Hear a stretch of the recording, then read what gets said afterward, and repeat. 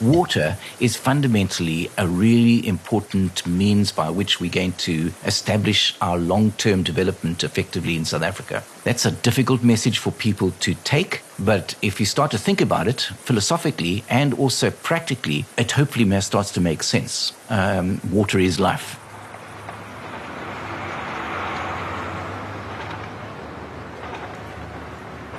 We've taken nature for granted in lots of ways. We think we can actually overcome nature in many ways, but you cannot do that with water. Once water becomes polluted and you can't revive that water any longer, it becomes a non-renewable resource.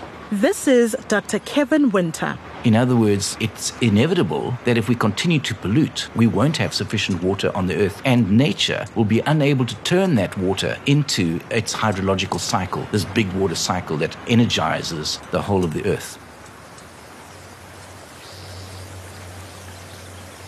Kevin is an academic who's constantly looking for tools and resources to manage and improve the quality of our water, because water inspires him and he loves a challenge. And if we take our eye off that, I think we're going to find ourselves with unprecedented health issues and ecological collapse, not only from the drugs and pharmaceuticals and foreign objects that find their way into our water bodies, but what we've always known before is the accumulation of heavy metals and of high levels of nutrients that are finding their way into our rivers. Accumulatively, they are doing damage, and we have to become more astute at understanding what that risk is.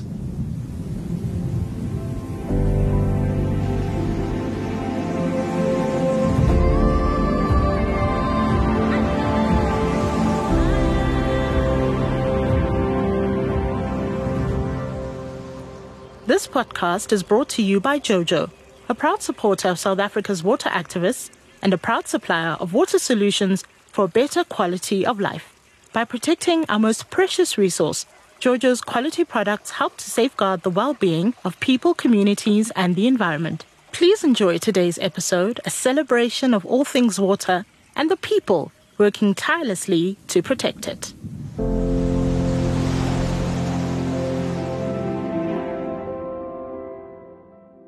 You're listening to For Water for Life, the podcast that tells extraordinary stories of ordinary people and water. They've made it their mission to preserve, purify, and protect the water supply where we live, in a water-scarce and unequal country called South Africa. I'm Gugulethu Mhlungu. And I'm Michelle Constant. Dr. Kevin Winter is a lead researcher in the Future Water Institute of the University of Cape Town, and he's at home in the Department of Environmental and Geographical Science. The Institute brings together experts from different disciplines, like economics, humanities, health sciences, and civil engineering, so that they can tackle a problem from a range of viewpoints.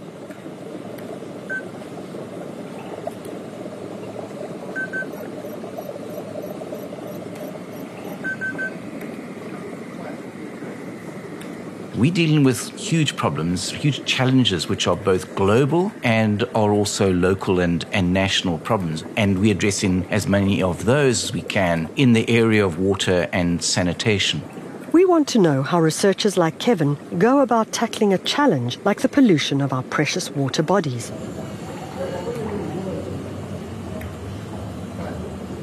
We're asking new questions, as it were, and the issues that we're involved in drives new questions for us. They're very complex questions, and one discipline cannot solve any one of these questions. And one individual can't solve these questions either. So that collective is really important.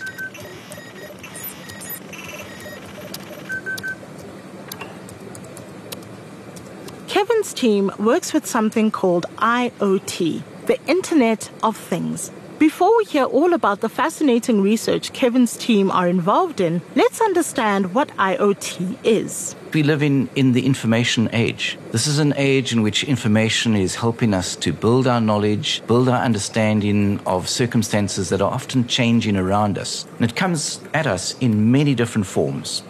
Basically, the Internet of Things is the billions of global devices, phones and computers, or water monitoring sensors, for that matter, that are connected to the Internet, all collecting and sharing data. We all use the Internet of Things. Sometimes we don't even realize we're using it. When we are looking at a website, for instance, on a model that is based on data that's been collected, often in real time, and the weather is a good example of that. So many of us would follow the weather almost daily. We make decisions about what we're going to wear in the day based upon the weather, and it might be lots of other decisions we're making on the weather patterns that are before us. So predicting the weather is an IoT. And what's coming up to us is, in fact, models that have their background in data capture. And that data capture is put before us in a dashboard or a graph or some kind of picture sometimes, which helps us to understand what the weather's doing. That, in effect, is IoT.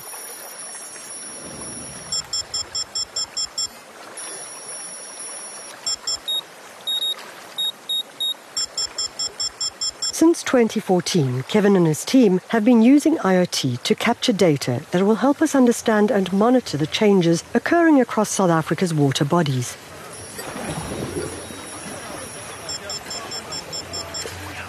What we've done is to take those same principles of what you will see on the internet and put instruments in our rivers, in our water bodies, in even water tanks, so that we can determine the height of that water, we can determine the quality of that water in more or less real time. And that information is captured by an instrument, first of all, by a sensor, which is a digital sensor, and it sends that data to a logger, which essentially does the capture of that information, puts it into a transmission mode, so it communicates it across the internet, and we're able to read it on the back of our cell phones or onto the internet as we would do any other internet site. So that's simply what it's doing. It's about the capture of that information that really is important and near real time, especially in water, because it flows, it moves, and it changes its quality.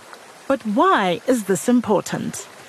From a research perspective, this is a growing area. The world is really focusing a lot of attention on pollutants and the monitoring, management, and risk assessment that these pollutants are delivering in our water bodies. So, for instance, we are working in the area of heavy metals that are finding their way into water bodies and precipitating, dropping from that water into the channel, into the body of water, to the wetlands or the rivers, wherever that might be.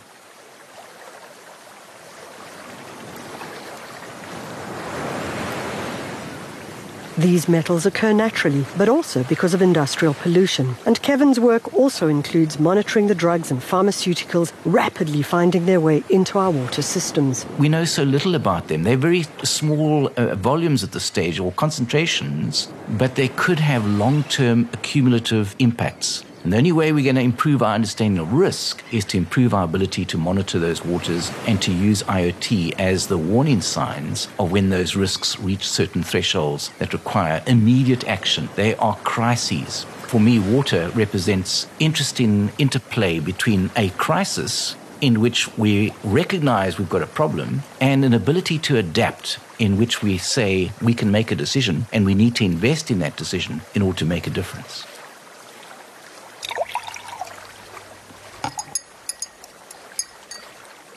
In South Africa, the Department of Water and Sanitation monitors hundreds of data points or water sites across the country by taking monthly samples of water. But unlike IoT systems, this is not real-time data and cannot detect an immediate threat.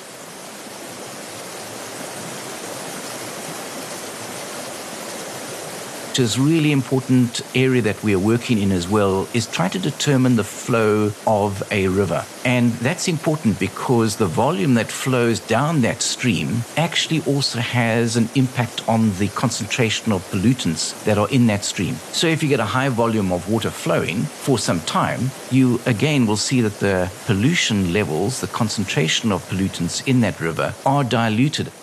And again, the Internet of Things comes into play.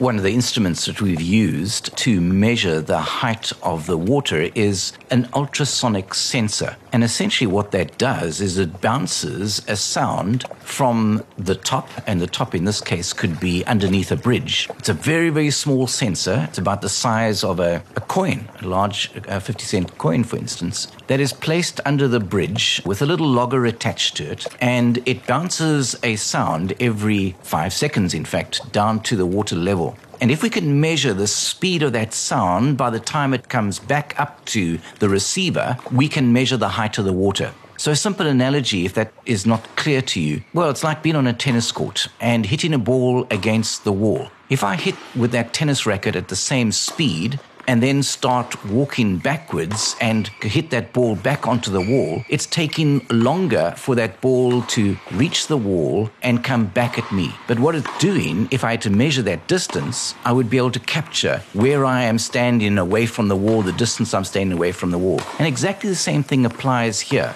When it rains, the water rises, and the distance between the sensor and the water is smaller. By measuring the height of the water, Kevin can work out the volume of water passing through.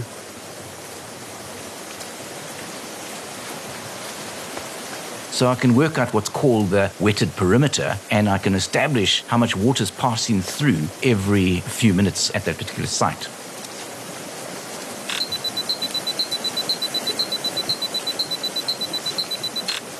This process gives almost real-time data, which can sound alarm bells on an official's phone if water quality is compromised due to a leak or spill or anything that has interfered with the water, raising pollution above tolerated levels. That's the only way we're going to deal with, I guess, sometimes deliberate perpetrators of the crime of polluting our rivers, or at least deal with some of the failures that occur very often across our wastewater treatment plants and in industry as well, and in release of water from informal settlements.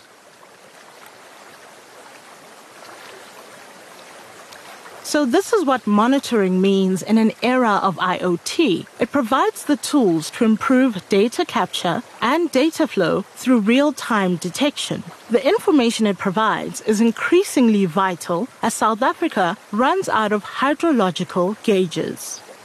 These gauges help measure water levels.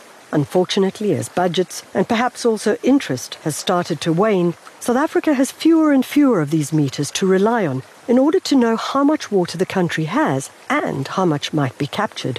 The rate of discharge, the volume that's coming down the river affects pollution. So too, it affects the way we should be managing our water. And a lot of our water, for instance, here in the city of Cape Town, finds its way into canals and just rushes out to sea. And during our day zero, a lot of people saying, look at all the water that when it does rain, it flows out to sea. We're in a water crisis, and yet we're not capturing that water.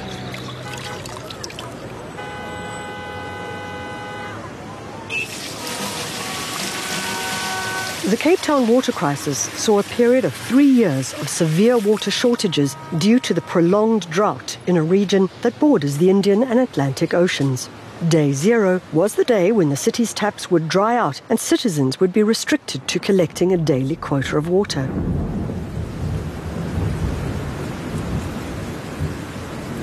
And of course, it's difficult to know how to capture that water, because if you don't know what the volume is and what the costs are of trying to manage that volume of water, it's very difficult for authorities to really react in any positive way other than to recognize there's a lot of water.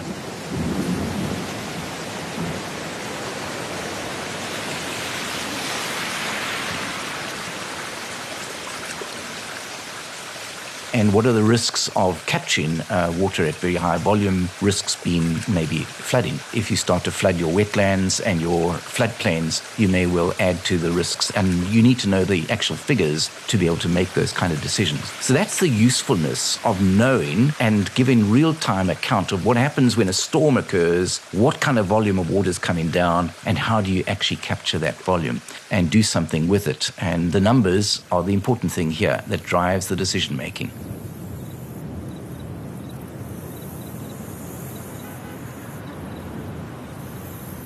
With increasing droughts forecast and increasing demand for water from growing city populations, cities need to be able to make increasingly agile responses. And so IoT, I think, is a really useful way in sounding those alarm bells, of understanding how those volumes are changing, how that water is being used in households, and to try and track the use of water with either in regions or parts of the city, or even, and better still, in households, so that we understand how that water is being used and how to manage it more effectively. That's the role of IoT.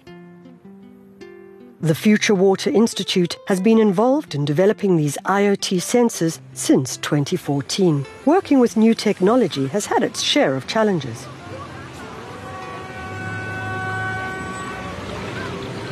One of the difficulties in using IoT, particularly in public open spaces, is that the moment we start to put these instruments up in public areas, like next to rivers, for instance, or under bridges, and we do our level best to try and hide them, is that there is a criminality here, and so people find these little things interesting, break them apart, destroy them, sometimes even remove our data. So we have to spend a lot of our time thinking about the design of these instruments and how to hide them. We do all kinds of things. Just an example, for instance, is we sometimes hide them in vegetation or wrap vegetation around them. Even in some of our rivers that are really in atrocious condition, we hide plastics and other papers and things around it so that it looks like it's just part of the regular river environment or canal environment.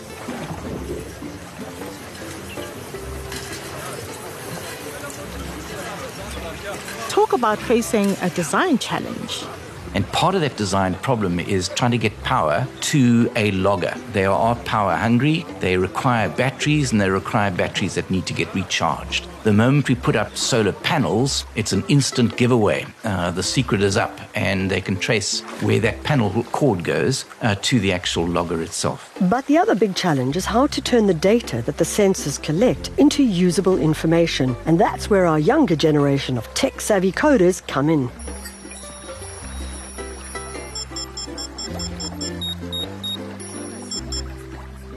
What we've got to try and do is to make this technology, this IoT, really attractive, to improve the decision-making and to make it much more part and more central to everyday life, but also to the lives of officials who are reliant, eventually, on alarm bells, which help them to manage these systems and to interpret and to react to the information that comes their way. But how do we make IoT attractive? How does crowd science happen? So the first and big point about anything is releasing data. Don't let it sit on your desk or hide under your desk. Try and find ways and outlets to be able to release that data so that it's publicly available. The positive thing that happens when you release data of how much that begins to affect people's engagement with that particular problem, and how you'll see perhaps greater buy-in from the private sector and from citizens who are caring about this, but are often completely in the dark as to what is going on there. But if you hide the data, then we're in trouble, and then we don't know what's going on. And then we see the accumulation of pollution and other risks arise. IoT interventions can monitor wastewater treatment plants that often damage water supplies. Wastewater treatment plants have to monitor their water, they have to comply with regulations. So there is monitoring that goes on within a particular site. Sometimes there are incidents, and there are plenty of wastewater treatment plants, more than 56%, I'm told, recently, that are not compliant. We've seen how our rivers are turning green, our downstream ability to be able to use that water, in other words, farmers further downstream. There are high risks to them using that water. They can no longer irrigate safely. There are wetlands that are collapsing because of the pollution that is in that water. Increasingly, we're not able to use our recreational lakes and flares, for instance, for swimming, canoeing, sailing, whatever it might be. We're destroying the environment. So what if every household had an IoT water meter to manage its water use? I could walk into my maybe kitchen and see a digital meter that tells me how that water is running in my household or how much I've used, rather than maybe running out to an analog meter that sits somewhere in my yard or waiting for an account to come from the city of Cape Town, and I have no idea what that water means. I'm paying amount every month for that water, but I don't know how to manage that water effectively. That's IoT for you, because the The meter is digital sensor, and the logger sends that information out to different parties who are in agreement as to how that data might be used in managing the system better.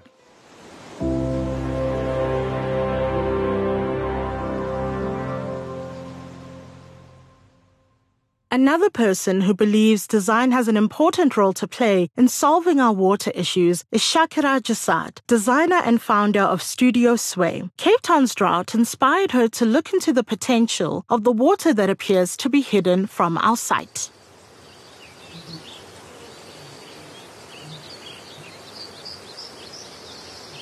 The role of design is really important because it allows you to explore. And I think as water needs space, we also need the space to explore. Before rushing into the next problem, I think we should really take the moment to understand what is happening around us, because we are not the creators of the world. I think we have to see ourselves as collaborators with other things around us to create the world. And so we don't have all the power.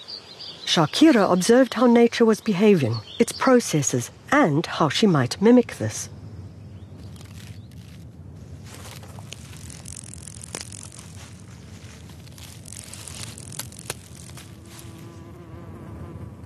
The Namib desert beetle in particular was really fascinating for me through the research that I made with Aquitecture, because it's a self-sustaining organism. So this desert beetle is living in the desert, and he's really designed to take care of his own water need. And I found that so beautiful, because he's this little creature, he or she, and just walking around the desert, and there is no water. I mean, nothing around.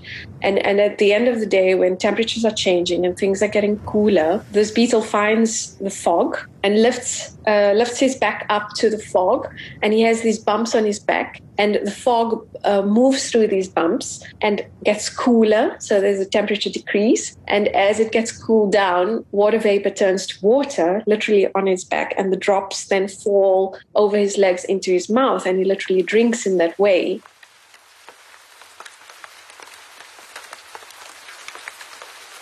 And I thought this was so beautiful and so amazing that he's really a decentralized kind of water system within the desert. And so if our buildings could start to behave in that way, taking care of their own water need, and as much as each building needed, I think we would already get somewhere. Aquitecture is the design Shakira visioned, a panel that harvests rainwater, and when integrated with technology, it can harvest moisture from the atmosphere. And so with Aquitecture, I really wanted that. I wanted to decentralize the water coming into a building and also being used within a building, keep it really central to that building's needs, and how it takes care of its own needs is through these panels.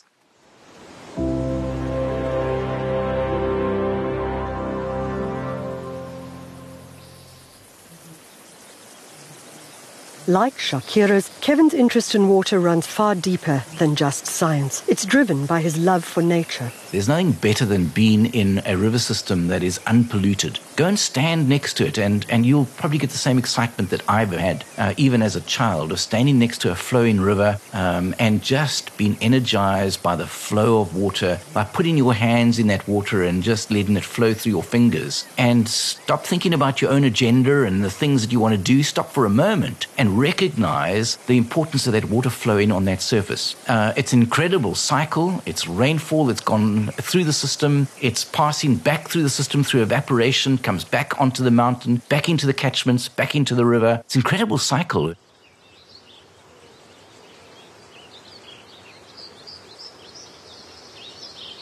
In South Africa's Western Cape, the Future Water Institute is using nature-based processes and IoT tech to address a really big challenge on a site called the Water Hub in Franschhoek. Franschhoek is a small town with centuries-old vineyards and Cape Dutch architecture. The runoff that comes from its informal settlements is the challenge here, and by runoff we mean excess water that runs off the land's surface. And these informal settlements are releasing surface water because they're underserviced. Water's coming in, and the sanitation systems generally are dysfunctional, particularly in the settlement just downstream of where our research site is situated.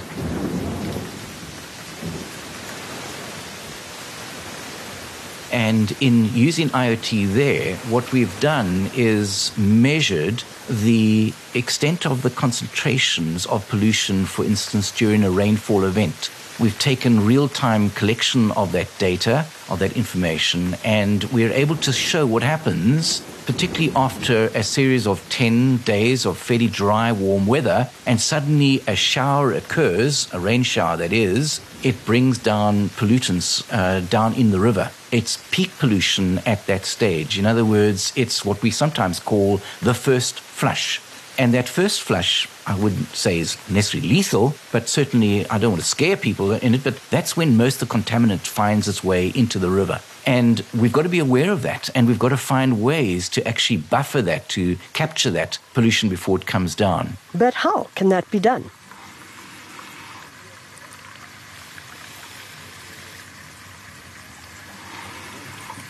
So on our research site, we use very large biofilters, which are essentially nature-based processes in dealing with poor water quality. We clean water that's between anything between 50 and 100,000 liters of water every 5 to 7 days. And we've got that water quality to a position where it was at one stage completely unacceptable. You couldn't use that water for anything other than to flush it down the streams and hope that nature would then take over and dilute that water and make it less risky for anyone further downstream. So what happens to it once it has been cleaned?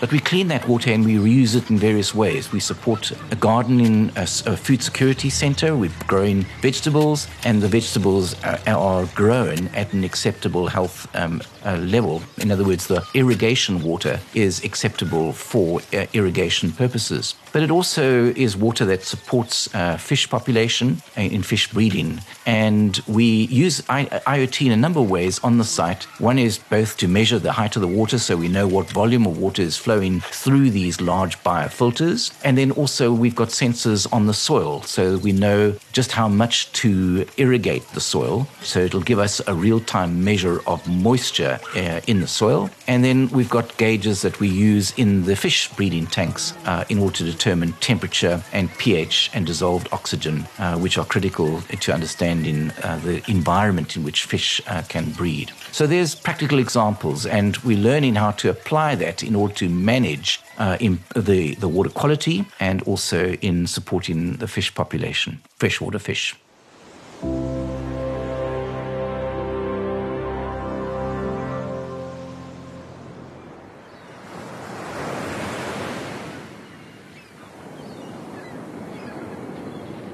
Not quite fish, but possibly mermaids with big blue hearts, Zandile Ndlovu and Hanli Prinsloo have dedicated their lives to free diving our beautiful coastlines, getting to know the oceans under the surface.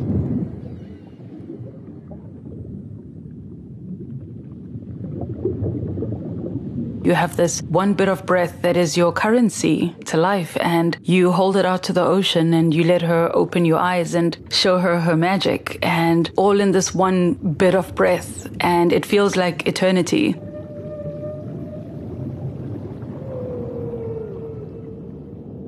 All you need to do is equalize, which is something that I realized the other time we were diving, and you hear nothing, like just for the first little bit. And then once you equalize, it's like this little secret language, and before you know it, you can hear everything. You know, the coral, the fish, the whales, just everything. There's a place where you explode.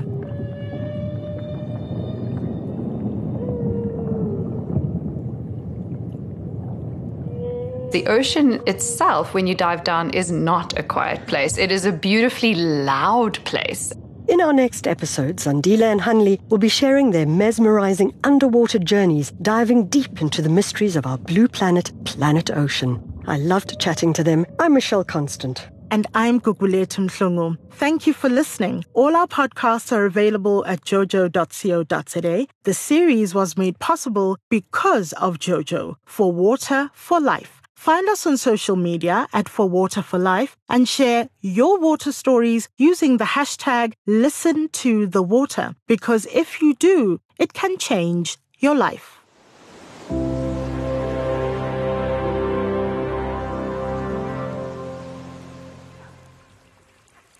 From the Jojo family to yours, we hope you enjoyed this episode of For Water for Life. Whether you're looking for top quality storage tanks, water filters, or other water solutions, Jojo has the product ideal for you. Discover our range at jojo.co.za and find us on Facebook, Twitter, or Instagram for all the latest product news and water-related content.